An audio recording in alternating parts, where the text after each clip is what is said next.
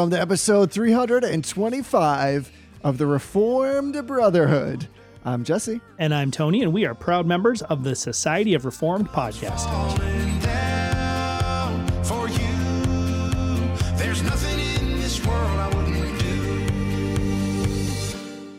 Hey, brother. Hey, brother. We got some real good ecclesiology coming for everybody.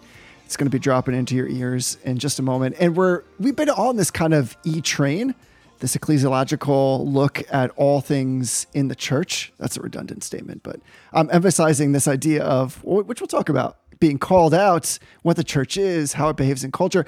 And we're kind of finding ourselves moving into kind of increasing levels of technicality. We're going to be talking about all kinds of church structures coming up. So if you've ever wanted a whole series of podcasts on different church structures, because you're like, that's the thing that really excites me deep down, that's just a teaser. That'll be coming for you. But on this episode, we're going to talk about the invisible church, which again, I know people are yelling at their devices saying, you've done this already. That's partially true. It was the mostly definitive episode, but now I think we're going to talk about it in light of the direction we've been going and really get into some more practical aspects of this. What does it actually mean when you show up to your place where you worship, but also the body to which you belong? Yeah. So this idea of the invisible church, I'm looking forward to as another conversation that puts us well on our way into practicing the things that we say, that we believe, and to understanding what the Reformed theological stream, how that kind of flows into all of these ideas that we sometimes read on a page, but then maybe sometimes struggle or mistranslate when we put them into our lives. And we've got to affirm and deny some things before we get there. I want to start with this, though. Before we get to affirmations and denials, here's a little bit of an audible. The reason why you're hearing this podcast is because so many great brothers and sisters have come together to make sure that it can drop into your device of choice totally free of charge. And so there's lots of people that participate in lots of different ways, bringing their conversation and their voice. But some, after they've satisfied the giving that rightly belongs to the work of God through the local church, have also said, you know what? God is giving me a little bit left over, and I want to support financially all of the costs so that the Reformed Brotherhood remains free of charge and liberally distributed wherever you can get podcasts. And we had another brother join the ranks this week, and I just want to thank Brother Chase for coming along through patreon.com/Reformed Brotherhood and saying, you know what, I've got a little bit to give and I want to join the ranks there. All of these little contributions mean a lot to us because literally they cover the costs. And this is cliche, but in a time where it gets more expensive to keep the lights on or the house heated, all of this helps us to make sure that our little tiny mission with this podcast continues to drive forward. So thanks, Brother Chase. Yeah. I saw that he sent us a nice little message too, just wishing us some blessings and sharing his experience with the podcast. And that's really what it's about, is people find this show and it in God's providence, it reaches them in a particular point in their life and in their own spiritual life. And we hear all the time, it humbles me. We hear all the time that people seem to come upon the show at sort of like just the right moment. I don't want to get all like Kay MacArthur, Esther Bible study, like such a time as this, but they seem to stumble upon the podcast at just the right moment on just the right episode. And I've heard that same account multiple times. And it's entirely God's providence. We don't target advertise. We don't do anything like that. People just find the show when they find the show. And I just think it's awesome that people are willing to give of their own finances to make sure that can continue happening. So we appreciate people like Chase who have jumped on board. If you are not in a position to give and you still want to support the show, the best things you can do to help support us, other than to pray for us, which is kind of just the no-brainer obvious thing, is to leave a review on iTunes or on Spotify or anywhere else that you can leave reviews. That doesn't do a lot to change like the search algorithms. I know you hear that on every single podcast you've listened to. It's not actually true. But what it does do is when people do find the show and they're trying to think about whether or not they want to listen, it gives them sort of a perspective of, yes, this is worth my time, or no, it's not worth my time.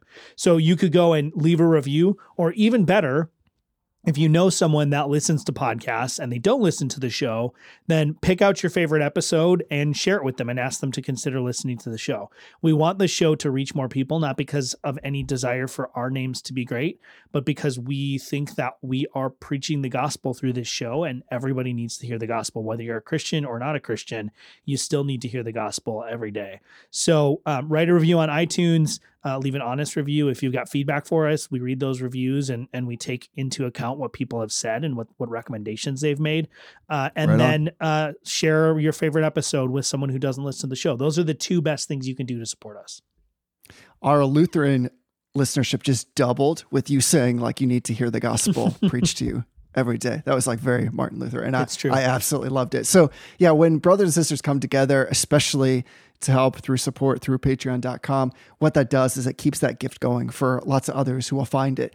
By the way, can we get somebody to start like a providential podcast called For Such a Time as This? Yes. That's actually a really killer name for a podcast, like a Reformed theological podcast. That's brilliant. It'd have to be like a news show though, like a current events show. Yeah. For such a time or as like this. For Such a Time as This, or In the Fullness of Time. That's also a great name. It's true. For a podcast. Yeah. Okay. Somebody did that. Anyway, we're spilling over because those could be affirmations altogether right now. I wanted to kind of switch it up and let's end on this like high and uplifted note. So let's start with denials. What are you denying against? Well, I'm denying, and this is sort of a weird niche American thing. Not like niche. America's like 330 million people. I actually got a question in the Telegram chat about all the weirdness going on in Congress right now in the House of Representatives. And this happened actually 2 years ago, or was it 4 years ago? Whenever the last Senate was seated, that was a straight 50-50 split. There's a basic misunderstanding, in my view, of how American congressional politics work, right? So you hear on every news show, partially because the news is dominated by mostly liberal voices. And so the fact that they can't get things done, they can't make changes, is something that is being kind of bemoaned. But the idea that like this locked up government that can't make changes is somehow a broken system is, I think, a fundamental misunderstanding of how the American political system is supposed to work. So in an idealized situation, in a hypothetical situation, the makeup of our elected representative, that's a key word, representative government, is supposed to reflect the makeup of the country, right? It's a representative government. It doesn't work out perfectly, but that's the idea. And so if you have a country where half the people want A and half the people want B, and A and B are totally contradictory to each other, then it wouldn't be right for the country to impose A or the country to impose B. And so the way that our political system resolves that is either nothing can happen, neither party gets what they want, and neither party has to suffer through what they don't want, or ideally, the two parties come together. And I don't mean parties like Democrat liberals. I just mean like these two groups of people come together and they propose a third way and that they can agree on. Maybe they make some concessions or they compromise, but they propose a third way. So the fact that our Senate for the past several years, 2 years now, has been basically deadlocked and can't get anything through, that's not a bug, that's a feature. That's actually the way that the system is designed to work, is that if the country is that divided and polarized, then the government shouldn't be able to make large changes to what's going on in the legal landscape of the country. Likewise, the most recent thing has been the House of Representatives, where we couldn't get a speaker elected. And I don't know all the details of how the Speaker of the House works, but the Speaker, as far as I understand it, it's a significant role. It's third, I think, in line of succession to the presidency. So if the president and the vice president are both incapacitated, killed, resign, whatever, leave office, the Speaker is the person who assumes the presidency. So it's a significant role. The Speaker is the one who sort of is the gatekeeper for all legislation and debate that's going to come to the floor. So it's a very significant role. And the fact that we couldn't elect a speaker, what had to happen is the Speaker had to sort of like negotiate with different parties who weren't willing to vote for the person who was being elected or was being nominated in order to sort of make concessions and settle the House in such a way where there was rules in place that parties could agree to. One of them was a restriction on the speaker's power. So I don't know what the rules were before, but I think now it's like the only one person has to make a motion to remove the current speaker. And that was basically to say like, look, I know you don't trust me, so I'm going to put this rule in place, or we can put this rule in place where if I fail you, if I don't follow through on what I'm promising you, it's really easy for you to remove me from this spot. That is not a bug. That's a feature. And so we should actually anticipate over the next 2 years, 3 years, whatever the term is for the House, we should actually anticipate a somewhat locked up government. And that's frustrating. Maybe this is the Presbyterian in me, maybe to preview some of our future ecclesiology episodes here. Maybe this is the Presbyterian in me, but a slow, plodding, methodical process. And in this case, one that's kind of locked up because there's not a lot of agreement on what the way forward is. That's actually not a bad thing. And that's the way that our government was designed to work. So I know it seems strange to be like, well, our government can't get anything done. But this is actually the way it was intended. So I think it's just a basic misunderstanding of the purpose and the nature of the way the American government system is set up, to think that like the locked up Senate or this locked up Congress, that is a bad thing, or that's somehow a malfunction or some sort of malfeasance or something like that. It's not. It's just the way that it's designed to work. And it's a frustrating time. Everybody wishes they could get their agenda through. But the fact that we have two competing agendas and both sides are saying we don't want that, the other person's agenda, means neither side can push something through that the other similarly sized group is not on board with. It means we can't push that through. So I think it's good. I'm denying a misunderstanding of this. And I just think I look at it. Yes, it's frustrating, but this is actually by design. There you go. Everybody just got a pretty good lesson on American politics, some of the inner workings of how our House of Representatives works. If people are not familiar with that, I'll tell you who the real winner of this was. And people will know this in the US, but I'll try to explain it, is what we call C-SPAN. That's a television channel that basically just records lots of political activity, especially like the inner workings, the voting of the House. And that channel had like 379,000 viewers on Tuesday as all this was unfolding. That's like over 160% increase over the normal viewership. Yeah. And then it actually went up further to 957,000 viewers as this continued to unfold later in the week. So there you got all this drama. So it was fun and I watched it too. I watched it online a little bit just because it's kind of interesting. Yeah. And like you said, right or wrong, we're not judging the way that the framers of our political machinations determine what they thought was best, but merely to say it's really meant to spur great dialogue and debate and to distribute and disperse power such that when there is near parity in ideas or representation, then by design, it will be slow working because the idea is to make sure that there isn't some kind of overreaching of power. So that distribution comes at a cost, and it does make for good TV. So C-SPAN certainly won out this week. What I think is so interesting is just the C-SPAN thing. If you were to tune into C-SPAN during a normal session of Congress, there's a very specific regimented angle that the camera can face. Well, since there's one of the things that's been somewhat problematic, although we're only 5 days into the session, so it's not exactly like the end of the world that it's been delayed. But one of the things is that they can't vote on procedural rules or even swear in new members of Congress until this element of it is settled, because they need a presiding officer. It's kind of like if you had a church, like a church business meeting, and you need to elect a moderator, and nobody was willing to stand as moderator. You can't actually. I mean, most churches have some sort of backup plan, but you can't actually even have the meeting. Well, one of the things is that they can't even talk about what the rules of this session of Congress are until the speaker is installed. So C-SPAN could film wherever they want, which is not normal. And this was the funny thing. So when new members of Congress are brought in, they often bring their families with them. So the way this has normally worked for like the last 100 years is the voting for the speaker is more or less a formality, because you have to have a majority of the Congress has to vote for a particular speaker. And so typically the majority party they just all vote for the speaker that is of their party. And so it just is the first vote passes. So all of the new people and the returning bring all their family, and they're all dressed up and they're all ready to take like this big seated Congress picture. And it's a big photo op. Well, so some of these people have been bringing their kids to Congress now for 5 days. There was one person who had like their like baby in like a baby carrier, like feeding them while they were talking on like the monitor. And one person brought their dog, and it was funny because they were like, well, you can't have dogs on the seat of on the Congress floor. You can't have dogs here. Like there's no dogs allowed. And she's like, there's actually no rules. So I'm going to bring my dog if I want to. And they're like, I mean, I guess you're right, actually. Like there are no rules because Congress isn't seated yet. So it is a really interesting sort of like strange feature of American government. And it's one of those things like none of us have ever seen this happen in our lifetimes. So it's interesting to sort of watch it unfold.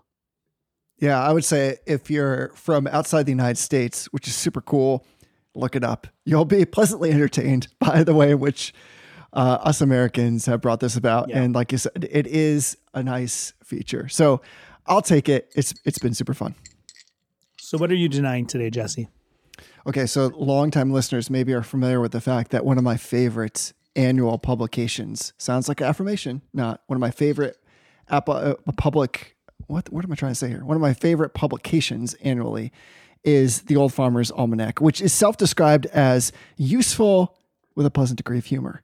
And so within this book, which is published annually afresh, is all these interesting things about the celestial calendar and about weather and about useful and interesting events that have happened, some poetry. It's folksy. It is fun. It is insanely useful. The forecasts are actually remarkably accurate. And I would encourage you to pick one up because you can find all of the reasons why. But there is a part. So most of the almanac leads me, honestly, to doxology. I get it because I love to see what's happening in the world that God has created and how there is an orderedness to that world, that it's not subject to chaos, that even in the celestial bodies, in the way that they can be precisely predicted to rise and to set at certain times, that the tides come in and out. And then beyond that, as the world turns, of course, that we see all of these shifting of landscapes in the sky, and that we can do with great precision.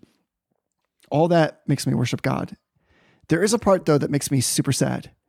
And this is the part I'm denying against. I'm actually denying against spirituality because there is a whole section in the almanac. So you read it and you think, okay, these are people like me. We're like-minded. We're interested in the world that has been created. And somewhat like Romans 1, we see that God has marked himself in that creation. And there is a hungering or a thirsting for something that's transcendent, that is of a spiritual nature, that connects with who we are beyond our physical natures. And so then I come to these pages that are near the end of the Farmer's Almanac, and they are chock full, not of the kind of worship and God's goodness that we'd expect, but rather they're filled with things like this: spiritual healers, spiritual psychics, spiritualists. Let me read you just like some of the strange ads that we have going on here. Anne, God's messenger, religious holy worker, reunites lovers forever, clears stumbling blocks, stops root work, solves problems, never fails. 49 years experience, Fayetteville, North Carolina. I should give out the phone number so that all of our listeners can call and be like, Anne, you are not God's messenger. God's messenger is Jesus, but I won't. Here's another one. Guaranteed help in 24 hours. Mary White, psychic spiritualist, calls enemies by name, removes bad luck, stops breakups, brings back lovers. Here's another one. One call solves all. Spiritualist Lisa Love, luck, money, health, specializing in reuniting lovers. That's a common weird theme for some reason. Stops breakups, finds soulmates. Now, of course, these things only appear in this book because somebody is actually searching for them and has used them in the past. It just makes me grieve. And so I'm just denying against this kind of spiritualism. It is that adventure in Romans 1 where the sinful man in his own darkness and blindness will search for anything else except for God. There is not one who comes seeking and searching God apart from the Holy Spirit. And I could read for you easily a dozen other advertisements of similar nature that are basically promising to be God because they're trying to invoke some kind of spiritual authority that they can provide as a service. How horrible is that? As a service to somebody else. So I'm not denying against the almanac because I love it. There's actually so much good stuff in here. I'm denying against the fact that spirituality in this nature of trying to find a replacement for God is so prevalent in our world and preys upon so many of us when we find ourselves separated from God. Yeah. That's funny. It reminds me, sometimes I wonder like what would happen, like how these spiritualists. So I'm of the opinion that most people who advertise themselves as like spiritualists, psychics or whatever are just straight up like con artists doing cold readings, like mentalist type stuff. I'm not excluding the possibility that some of them have tapped into some sort of demonic, or I should say the demonic powers have tapped into them and are utilizing them in some sense. But I think most of them are just making it up, right? They're just doing cold readings. And there's actually a documentary, I think it was called The Miracle Worker. Actually, that might be a claymation Jesus movie, but there was a documentary where basically like a famous mentalist trained some random guy to be a charismatic faith healer and taught him how to do cold readings, taught him how to do charismatic preaching. And so I think there is definitely that reality. That's, I think, describes most people. I've often wondered what most of these people would do if all of the sudden they were actually experiencing the supernatural. And it reminds me of the Witch of Endor, not like the Forest Moon of Endor where Darth Vader and Luke Skywalker fought, but like the Witch of Endor from Second Samuel, I think. Deep cut. Yeah, and I'm of the opinion that this woman was a charlatan, and then Saul came to her and was like, "Can you call up this spirit?" And she calls up Samuel, and Samuel actually appears, and she's like, "What the egg? This is Samuel. What are you doing to me?" I actually think she was really surprised that happened because I think she had a nice con going on. I'm often wondering what these people would do. And I think what's sad to me is that even the people who aren't con artists and have either have been tapped into by some sort of spiritual force or have convinced themselves that they have some sort of power, some sort of ability, they are in for such a rude awakening. And I just hope that I pray that rude awakening happens on this side of death and that there's time for them to repent, because there's a rude awakening coming one way or another. It's just a matter of when. And I pray that God is gracious to these people, but I think you're absolutely right. There's a lot of people out there that are searching for something, and they're searching for something spiritual, and they're going to find it either in the truth or in a falsehood. So yeah, I think that's why it's important we just preach the gospel everywhere we go. Yeah, for sure. Spirituality as like a general concept, as an idea, as something to kind of lean into as a hobby, super dumb. I'm just going to say it that way. Super dumb. Like we invoke those words in a particular Christian sense, but we don't actually embrace them like wholly, like in the sense that the spirituality that we talk about is rooted in a person. It's rooted in our God. And so it's not divorced from him. This is like a weird divorce, of course, that's looking for that kind of relationship outside of him. So of course, it's like everything God has made. Sin is a perversion of that thing. Ironically, you were like trying so hard, I could feel it, to set me up for my affirmation. So I'm going to pause and turn it over to yours, because my denial and affirmation are kind of this tenuous connection. Oh. And oh my goodness, you were so badly, like I could feel it. Did you feel it? You were really bringing me there. I mean, is it about Star Wars? Is it about Return of the Jedi? Because I feel like it could be. I love that's where you thought it was going to go. Is it about the Ewok movie that apparently never happened? No, there's but multiple Ewok movies. We could talk about Ewoks. All right, let's go into affirmations. What are you affirming with? So I'm affirming something called the McKenzie method. Have you ever heard of this? I have. So last week on the podcast, or on the bonus episode, which by the way, if you haven't listened to the bonus episode with Jesse's mom and my mother-in-law, go back and listen to it. It was really, really a treat. I was in the house, but I was not present during the recording, obviously. So I was listening along with everyone else, and it was just so much fun. It was a lot of fun. It was nice for me to see inside, sort of behind the curtain of what some of these traditions that I've been adopted into mean and where they came from. So check that out. But Jesse disclosed on that podcast his age. I don't know if you meant to, but you did. I think it's only fair that I also disclose my age. So I'm turning 40 now in a month here. And like most people in this age of life, I've got some lower back problems and some neck problems. So my doctor recommended this book called Treat Your Own Back, which is by Robin McKenzie, who has a CNZM, an OBE, an FCP, which is honorary apparently, an ENZSP, which is also honorary, a dip MDT and a dip MT. I don't know what any of those mean. They are impressive though. Wow. But he is from New Zealand and he is a physical therapist of some sort. And he's developed a method called the McKenzie method. And the Treat Your Own Back book is very straightforward. It's very simple. And it's funny because when I first started having these back problems, I don't know about you, but anytime I have like pain issues, you sort of figure out over time, if you're diligent, you figure out how to fix it.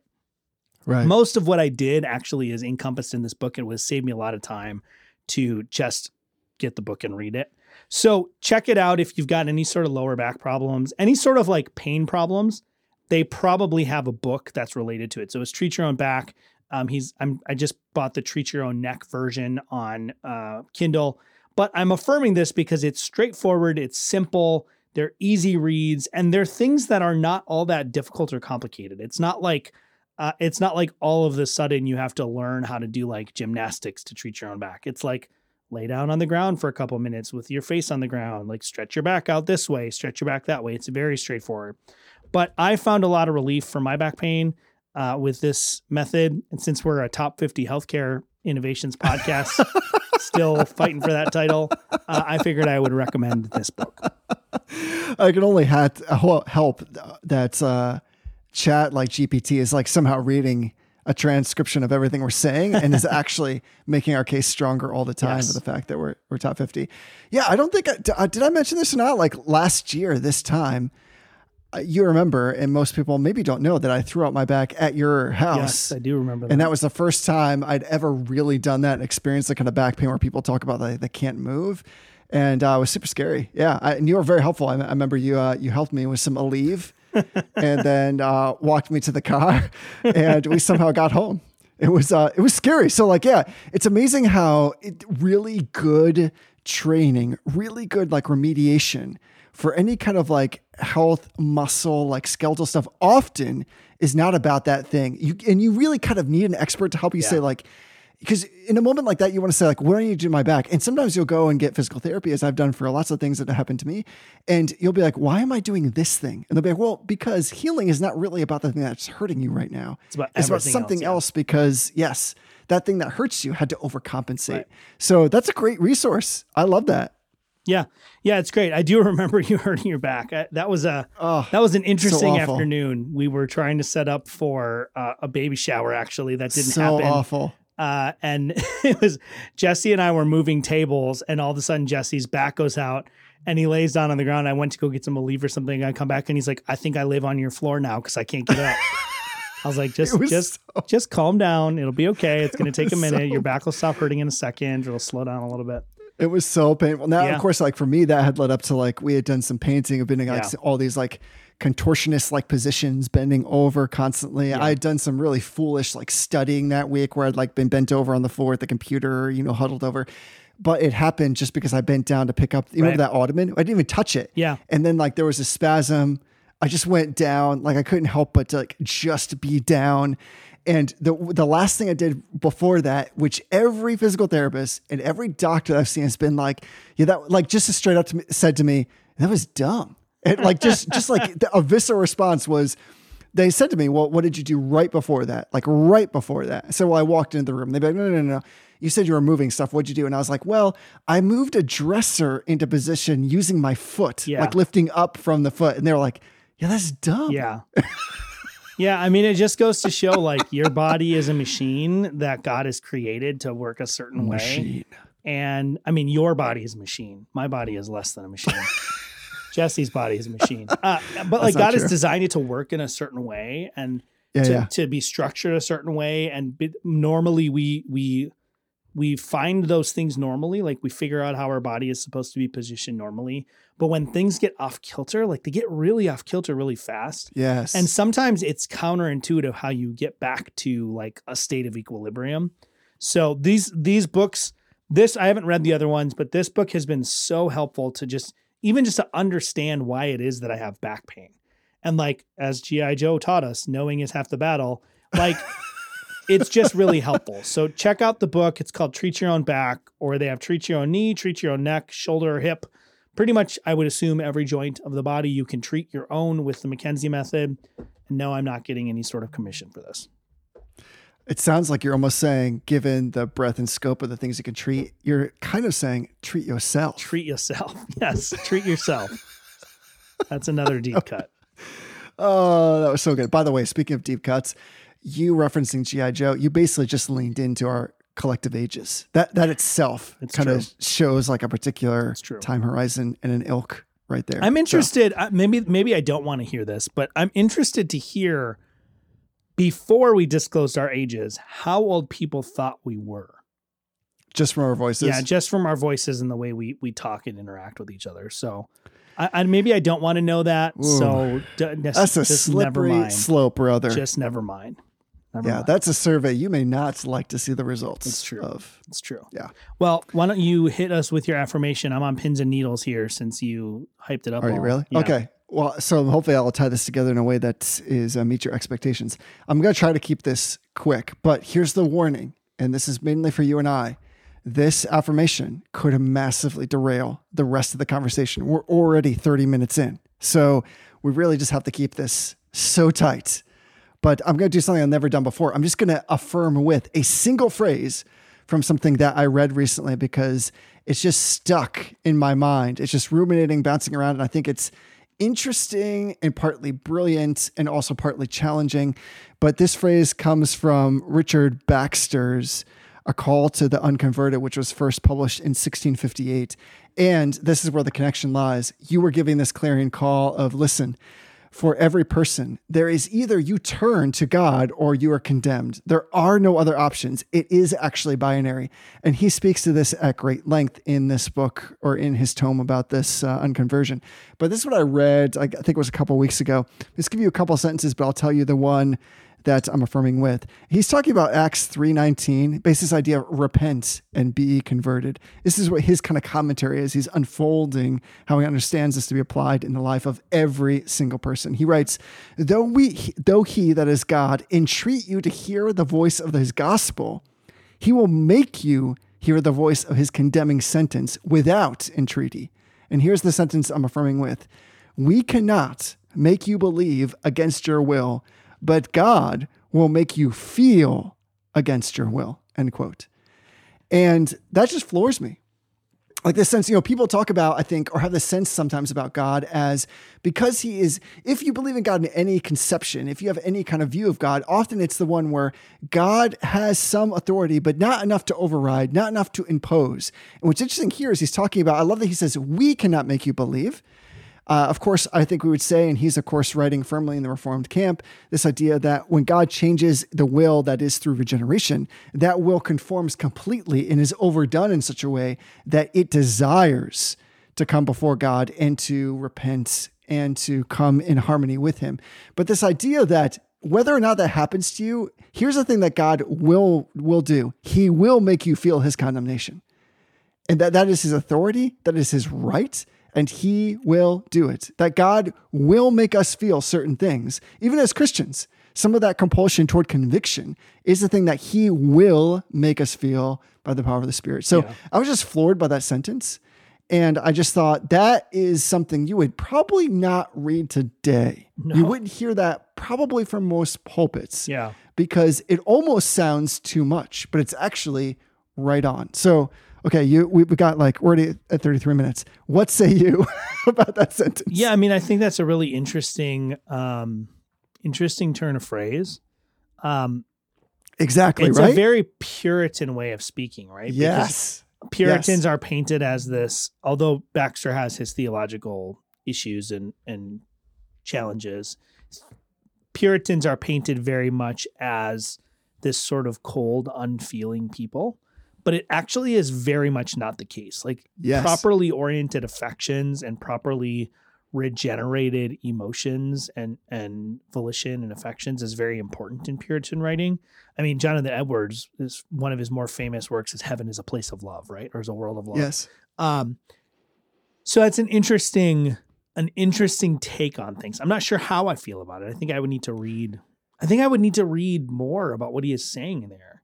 Yeah. So that's the thing is I'm kind of setting everybody up because I'm giving you just a piece of that. It is a proof text. Of course, it exists in a context. Right. So go and look it up. It's the kind of thing that when I got to it, I understand probably better than the average person, if you've never heard that before, what he's getting after there. Yeah. So if you're hearing that and it's like, there's a little bit like kind of clangy in your ear, that's good. That's how it was for me. Right. That drove me back and to say like, what is he actually saying here? That's why I love it, because I think there's a lot of meat there, but it's the kind of meat that there's maybe a lot of sinew. You got to put that in your mouth and chew on that for a while to really understand. I think there's a lot of great truth in there, but also that's just good writing. Yeah. That's like really good theological writing that challenges you, right or wrong, to weigh out what he's saying against, or to pass it through, as we often say, the sieve of the scriptures. Yeah. So there you go. Good Puritans at their finest. Richard Baxter coming up big. Yeah. I think one of the things that's really beneficial about reading Puritan writings, so we are used to reading writings that are not, their original language is not English, right? So we're either reading patristics, which are written in Greek or Latin, or we're reading Reformation era stuff, which may be written in Latin, but a very different Latin than kind of old Roman Latin, or maybe it was in French or German or Swiss or something like that. The Puritans largely are one of the first and only real English originating theology writing that we have until like the modern era, right? But they're writing in not Old English, right? Old English is like almost indecipherable for a lot of us. But they're writing in sort of this like King James English, where they're using words in a way that is not totally alien to us, but is different than the common usage. Like this, I get the sense that Baxter is using this phrasing in a different way than like we normally use this language. That's true. And so it really makes you stop. And that's part of why they're hard to read. We had a little conversation about Pilgrim's Progress beforehand. I know you've been reading that. Pilgrim's Progress is hard to read sometimes because the language is familiar, but it's different enough that you have to really stop and think through it as you work through it. So yeah, read the Puritans. I can't say that enough. Read the Puritans. Yeah, there's a connection here with that. You're not wrong in the sense that what he's saying there is the word usage of feeling is probably deeper than we would give in our kind of colloquial conversation or usage. So yeah, everybody should look to A Call to the Unconverted, which by the way, is written both to Christians and to unbelievers as well. So when you're reading this, it's almost like, it's very, unfortunately, it's the original Paul Washer. You know, like I think you might read it and be like, yeah, right on. And I imagine Richard Baxter would be like, I don't know why you're cheering. I'm talking about you. Yeah. And so I think that's actually like as good as any in the waning moments that we have to like transition in this conversation about the invisible church. Yeah. That's actually what he's after in his writing. It's not because the unbeliever is probably not going to pick up this work that's like a call to the unconverted. Yeah. Like, unless you're actually really interested, he's actually after the heart of the Christian. And so I want to start in a place that I think is a little bit more practical. Well, I'm sure we'll touch on like definitionally and technically what we mean by the invisible church. Yeah. And, you know, we're talking about some like superpower of the church. We're not. But I want to start in a place that I think is just plain and one that is deeply ingrained and representative of the scriptures.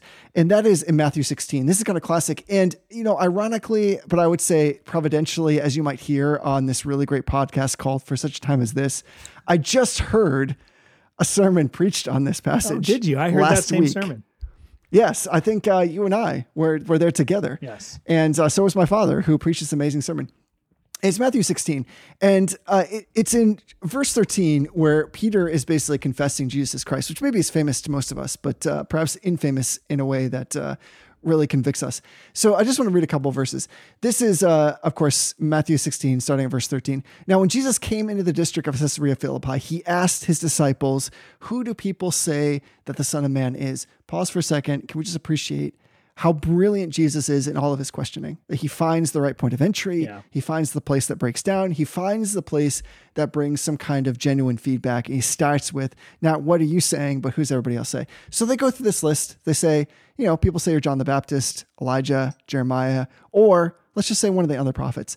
Then he turns this around and makes it specific. So he said to them, "But who do you say that I am?" And of course, as many know, Simon Peter replies, "You are the Christ, the Son of the living God." And Jesus answers him, "Blessed are you, Simon Bar-Jonah, for flesh and blood has not revealed this to you, but my Father who is in heaven.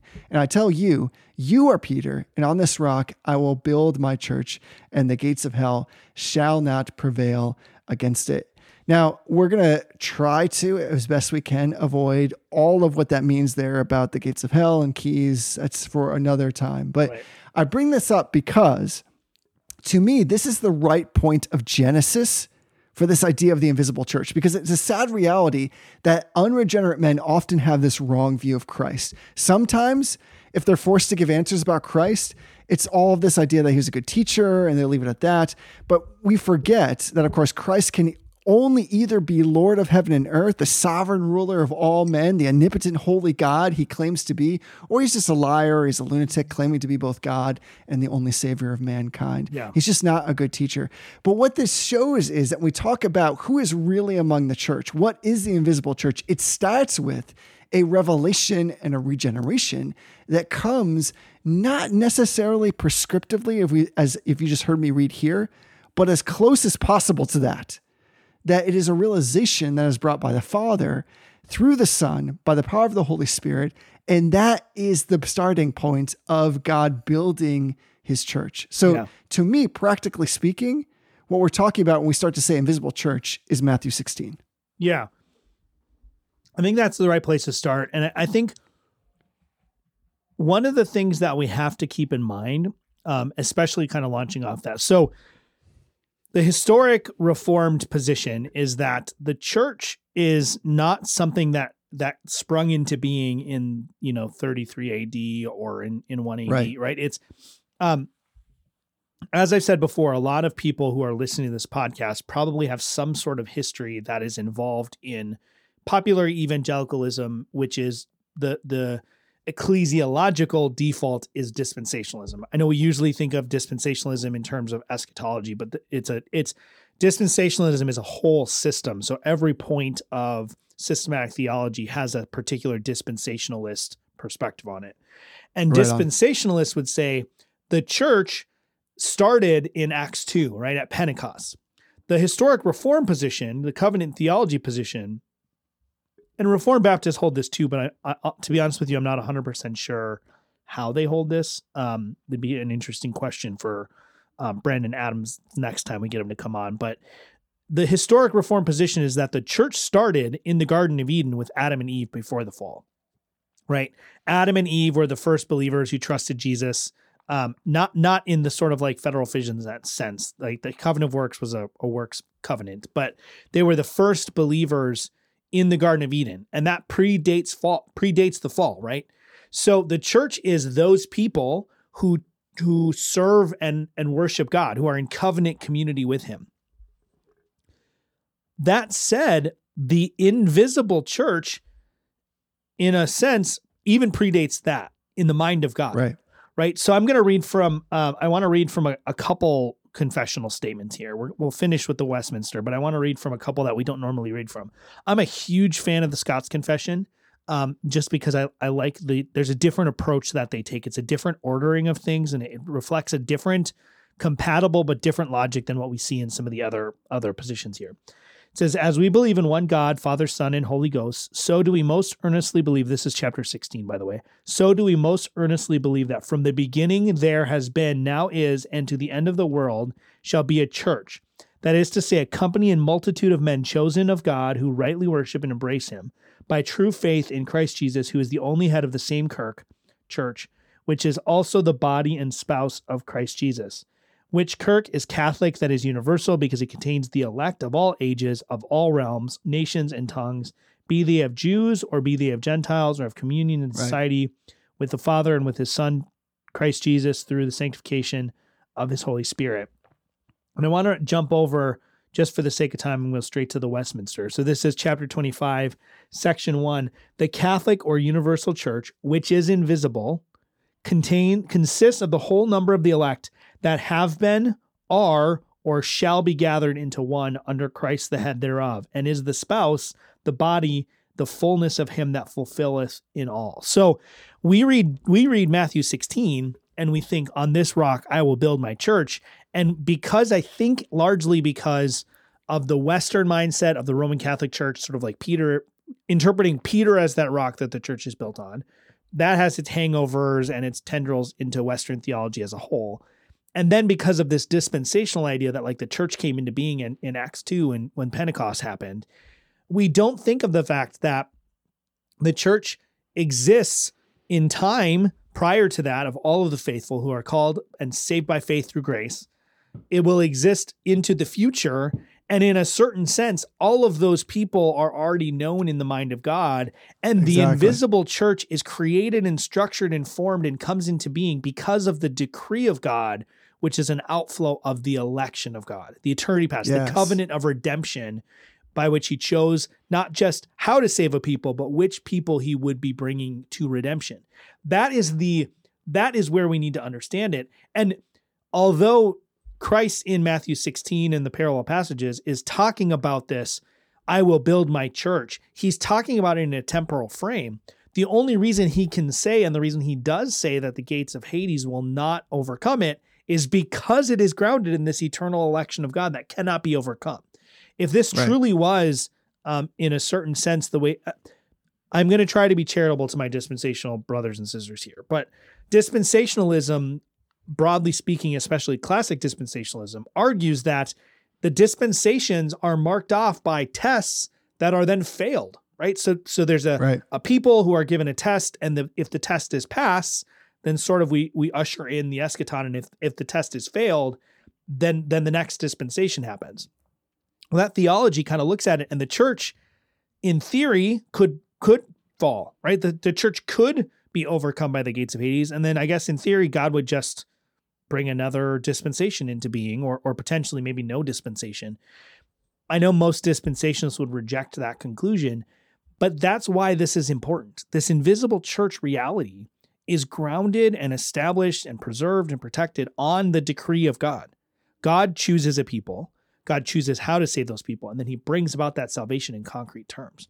And we don't want to stumble into sort of like eternal justification and that kind of like idea that like people are saved before conversion. Salvation happens in time.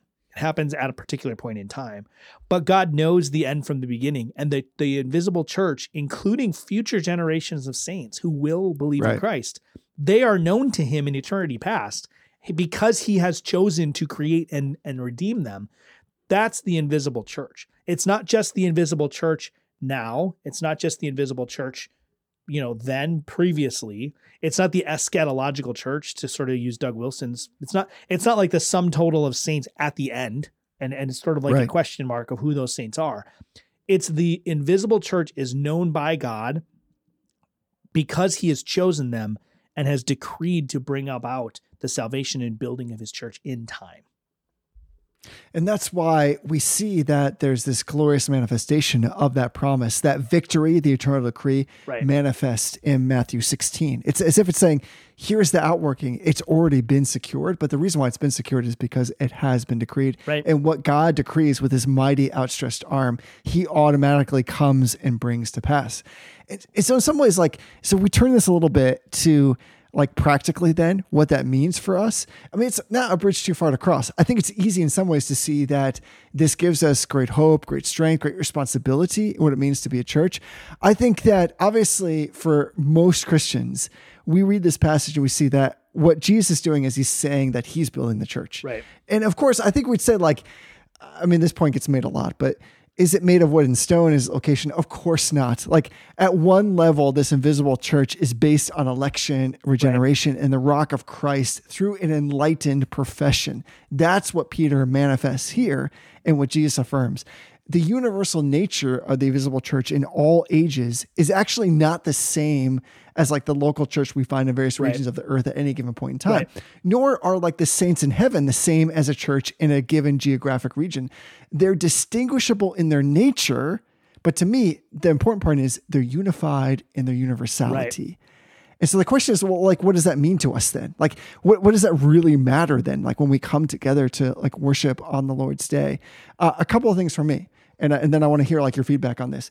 The first is that, and this is super important, I think. Actually, this should influence our attitudes when we step into a time of worship that is corporate on the Lord's Day. And that is that the invisible church is without corruption. Yeah. So I'm sure that people are hearing this are going to say there's going to be a reasonable kind of juxtaposition here, reasonable retort that says, well, I'm part of the true universal church and I'm corrupted with sin. So how can you say that the true universal church is without sin if I'm in it? The point is that because of exactly what you said about this decree of God, as God looks upon the church and he sees the imputed righteousness of Christ on the church, on believers, he sees nothing but the glory and the undefiled Christ who fashions the church without spot or wrinkle and is ultimately glorious. So like in a local church and in Christendom as a whole on earth, it's far different. We recognize that we're part of a people who fall into sin. They're regularly tempted and fall into that temptation. But people in the local church who are not saved, corrupt, there's a sense that like the local body is in this real sense perfect because of what Christ has done for us. And that is a real category. That's a real saving category. It's a real enlightenment that happens. Here's the other thing that I would add to that. And to me, this is, I have maybe some vested interest in this as a pastor's child, but I think that this is absolutely the proper outworking, the line that you draw from the fact there's an invisible church. Here's what it means. The invisible church is made up of individual members who, of course, consist of this one body.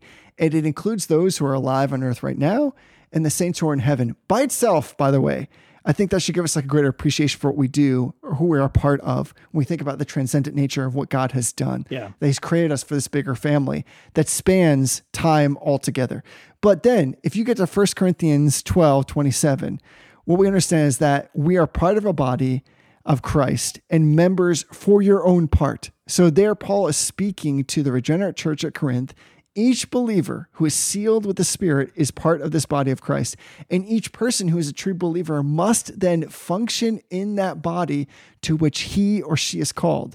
So any sermon that you've heard, any book that you've ever read, which tries to compel you to participate in church because somehow that's your duty, because you're like, you just ought to. And, there's a lot of responsibilities in a church or in a family. And so you really should do like your own part and pull your own weight. That's not at all what we're talking about here. Yeah. This is basically saying what Paul is saying, and here's my strong argument, which you can debate me with if you want, is it is a robbery to the body and to God not to use your gifts. Yeah. And the reason for that is because there's an invisible church to which God has saved you into. And so because of that, it is your duty and responsibility and should be your natural proclivity to participate in such a way where you're bringing to bear, you are developing, you are consciously aware of the gifts that you have, and you are saying to yourself volitionally, I want to serve. So Paul says that the body is not one part, but many parts. And even those saints in heaven, though you cannot see them nor fellowship with them now, they're part of that universal body. And in some ways, we are all serving that body in the temporal space and realm which God has given us. If you abstract yourself, if you abscond from, if you pull away from, if you just take away your responsibility, then what you're actually doing is robbing God. And that is coming from this root of the invisible church. Yeah. So I've just said that could be a whole weird sermon of itself. What say you about that? Yeah. I mean, I think my Presbyterian polity is going to shine through here. Those sermons that you're talking about have a kernel of truth to them, right? They're not, it's not like those are totally like jacked up, leave that church kind of things. However, when you hear a sermon that focuses entirely on the body of Christ needs your gift because the church needs to function. So now you need to serve in the nursery. Right. When you isolate the concept of the body of Christ to any particular local congregation, you are now abstracting it from the universal church. The fact of the matter is, most churches, even large churches, do not have everything they could possibly need within the membership of that given church. And so the idea of the universal church and Paul's metaphor of the body is not so much to say that each particular congregation, each local, we're going to talk about the visible church next week. So we'll get into a lot of this stuff, but each local congregation is not the body of Christ. They're not even, I don't even think it's appropriate in a strict sense to call them a body of Christ, right? There's one body. The one body is the universal invisible church. Each particular congregation is a part potentially of that body, right? It's an instantiation. It's a sort of a suppositum of that body. But when we talk about how the church is a body and each member does its part, and I think this is what you're getting at, that isn't just localized. It's not just related to your church. Exactly. Right? There's giftings that saints have in other congregations that maybe your congregation needs, right? Maybe your congregation is struggling because there's nobody who's competent to do music. There's nobody who's competent to play piano or to sing, right? Or maybe like right now in rural New Hampshire, one of the major challenges that are facing a lot of smaller churches is their pastoral staff has moved on for whatever reason, and they can't afford to call a new pastor. And so what do you do in a situation like that? It's a lot of these small Baptist churches. I know, I'm not going to name drop the church, but I know of a local Baptist church that is a relatively large congregation. And when I say large, I'm talking like New England large. It's a couple hundred people. They actually have members of their church who are training for the ministry, and they will send out those members of the church to fill the pulpit at these other Baptist churches. And I think that's exactly what Paul's talking about. There are these churches that by most accounts would be called like micro churches. We're talking like 10 or 15 people who cannot afford to call a pastor. They cannot afford to even pay a pastor like a regular pulpit supply. So this church has the capacity to help them, and they do. That's the body of Christ in action. Now, that happens on a micro scale. That happens on a local scale in individual congregations. That's a reality. There's people who are competent in financial management. There's people who are competent in music. There's people who are competent to provide pulpit supply, and they're elected as elders. That's true on a local scale, but that's not necessarily what Paul is talking about. And I think that's important. And I think if we start our reflection on the nature of the church from the local perspective, we get stuck in that sort of like mindset. Right. We get stuck on that register that the local church is the definition of things and the invisible church is like an extension of that. In reality, the invisible church is the primary reality that we need to think about. The other way around. And each individual congregation it's not an extension of the invisible church. It's like a breaking into reality of the invisible church, into the real world, into the physical, concrete world. Not that the invisible church isn't real, but it's a visible breaking in of the invisible church into particularized situations. So that's why we needed to start with the invisible church. And I wish we had more time. One of the things that I think would be really interesting for a future definitive episode on the invisible church is to look at the book of Revelation. Because I think most people don't think about Revelation as an ecclesiological book. They don't think of it as a book that teaches the theology of the church.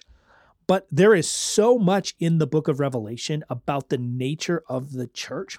Just off the top of my head here, God opens up books towards the end of Revelation, right? There's the Lamb's book of life. And we think of that in terms of like individual believers.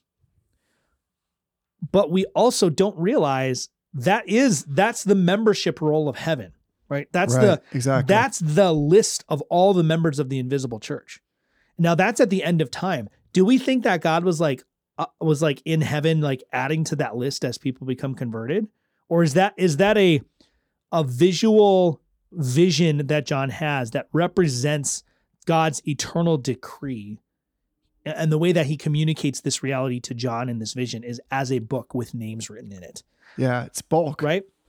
So we think about that. That's the invisible church. That's the membership roles of the invisible church. Well, now when we shift into the local congregation, to the visible church, the particularized church, well, we have membership roles there too. So like a lot of church history has sort of looked at what we see in Revelation ecclesiologically and has patterned their practices on what we see in Revelation. So the fact that we have a formal list of members for a particularized congregation, a lot of denominations have explicitly patterned their language based on that passage with the Lamb's Book of Life. Right. And when you excommunicate someone, you are blotting them out of the membership rolls of the local church. That is patterned after where God says he will blot you out of the Lamb's Book of Life if you apostatize. Now, there's a lot of complex theological discourse that needs to happen to understand that in view of decrees and election and whatnot. But we have to get our head around the nature of the invisible church before we move on next week to talk about the nature of the local church. And then we're going to get into like specifics about Presbyterian polity and Baptist polity and all that stuff. Yeah, the polity party. Oh yeah. Oh yeah. Yeah, which is going to be great. Everybody's like, finally, can we just talk about polity? Of course, I think you're right on about that stuff. Like even there, what we find is so many churches have been particular to represent a shadow or representation of the very thing that's kind of coming to us in the scriptures here. It's a pattern, it's a pedigree. And so, like obviously what we have with Jesus here in Matthew 16 is him bringing forward this as the normative way in which things work. And I think that's important. And I like what you're saying. That's what I was driving at is you don't roll up yourself into the invisible church. You are yourself as a Christian because of the invisible church, which God has already set into place and is bringing about by his own power, which in some ways, like, I think gives us some freedom. It gives us some expression. It gives us this ability to come to God and say, Lord Jesus, have your way with us. We have expectation without agenda. Yeah. I think there's something freeing in that. And yet we understand that we play a role in it because Paul says, whatever your part is to play, whatever your gifts are to give, you ought to do that thing. In fact, pulling away from that is a robbery. It's not just kind of this passive resistance or this saying, I'm present, but not active. He doesn't allow for such a category. It either is you are part of the invisible church or you're robbing God. So when we come to Matthew 16 and God says, or Jesus says, I'm building my church, those who know Greek far better than I, you're going to find that's like an active indicative. And so it means that he will do it later and he continues to do it and he will not stop doing it until it's completed in heaven. So wherever Christ is in a Christian, you have the true invisible church because any indwelling believer is a representative of that church, is knit together by the Spirit of God. It's going to continue to be built until Christ returns. He continues to gather his elect in from the four corners of the globe. And to your point, the physical inbreaking kind of like incarnational manifestation of that is wherever you show up on the Lord's Day morning, that invisible church to some degree or another is being made manifest. So like, I just find this lovely. It's almost like when you embrace this, you find that God is going before you and he's also your rear guard, that he is doing this thing and that you're part of this great thing and you should be part of this great thing. And that does require some volition, but even that volition comes out of a regeneration, not a rehabilitation, but a regeneration in which God elects, changes the heart and causes you to fall in line in the way that even Richard Baxter was talking about. This idea that you are now coming with your fullness of who you are because God has changed you. And then you're investing your life, not because somebody said, you know what, there's a lot of things to do here and you should really play your part, but because you are in love with your Savior. Yeah. And because of that, you find that not you've been saved personally. It's not this like Finney kind of style, like when the rolls are called up yonder, will your name be written on the book? But as the people of God, not as the person of God, but as the people of God, you find yourself together with everybody else. And so because of that, you find that in your togetherness, that you're not just like better together, as a psychologist would tell us, but that we're better together because we're united in Christ as the head. And so because he's designed his own church to be perfectly suited and to be perfectly blameless and to see when God looks at it, this undefiled nature of the Savior itself, our first brother, that we find we serve in that way. We give unreservedly both of time and wealth. And then we find ourselves just participants because why wouldn't we be? That's what it means to come together and to love one another and to love God. So, I mean, that's the kind of thing that you'd expect. It's the kind of thing that no matter what epoch or age you're in, this is what you'd expect to hear on the For Such a Time as This podcast, which I'm sure will be covered in one of their upcoming definitive episodes on the invisible church. I'll just say I made a joke about like a K. MacArthur Bible study for such a time as this. There is a podcast called For Such a Time as This, and it seems very much like a K. MacArthur style kind of person. Has she ever been on it? Maybe. I don't know. I'm there are like millions of podcasts, so I'm sure there are probably more than one that is called For Such a Time as This, but there will only be one that's worth listening to at some point in the future when we get around to making it. Well, that's true. Listen, here's a question. I don't know if you know this off the top of your head. How many Reformed Brotherhood podcasts are there? Are we the only one, or are there other? The only one. Are we really? So your sister, who doesn't listen to the show, your wife also does not listen to the show. Factually correct. was looking for the show because she wanted to listen to Mom's episode. And Okay. she let me know that if you search for the word Reformed on Spotify, that we are the 5th result. So I thought that was pretty good. Oh, I thought that was pretty good. okay. Listen, I'll take that. If only because if that gets more people in the family, like as we close, because this is an episode about the invisible church, I hope that people sense this from us, that there's like a genuineness in this. We talk about like the Telegram chat. Telegram is just an app that allows people to connect, and you go to t.me/Reformed Brotherhood to join this group of like-minded people who are listening and processing and talking and praying and all this great stuff. This really is a family. It's not your church family, but it is in some ways representative of what we're talking about here. And this idea that we have believers from all over the world coming together to, in some ways, as iron sharpens iron, to talk theology, but to live out a life that is committed to our Lord Jesus Christ, to support one another. It doesn't supplant or replace the local church, which God has given. And we're going to talk about this, I think, a lot next week. But beyond that, there is a place for this kind of thing. And it is a great time to be alive where you can connect with other people like this. Yeah. So to that end, to make a shameless plug, how can people connect with us and with others who are maybe thinking, are there other people that actually listen to Tony and Jesse talk every week? How can they connect? Well, you can go to our website, reformbrotherhood.com. You'll find links to all the episodes. There's a link to a merch store there if you want to buy some gear. And then, of course, Jesse just mentioned the Telegram chat. You can go to t.me/Reformed Brotherhood. We recently got topics. So the group has gone a little bit crazy with topics. So we need to maybe pare that down a little bit. But now you can come in there. There's a number of different channels that you can look at to sort of keep things different. There's one for like pictures of babies. There's one for like books we're reading and stuff like that. Or there's a questions and answers area, which is, someone just asked about like, is there an app to extract text? So I don't have to send screenshots of books I'm reading to people. I can just pull the text. So there's lots there. And I will tell you, I've heard this multiple times from people in the chat. And it's been my experience too. Social media, Facebook, Twitter is just a barren wasteland of toxicity and just grossness most of the time. This group really is kind of an oasis in my experience. People in the group genuinely care. People are consistently asking about prayer requests. And then a couple days later, actually follow up and ask how things are going. There's a number of people who have medical concerns that we're actively praying about and we get updates. Right. It really is a nice, not to replace your local congregation, of course, but it's a nice place online to experience other Christians in other parts of the world.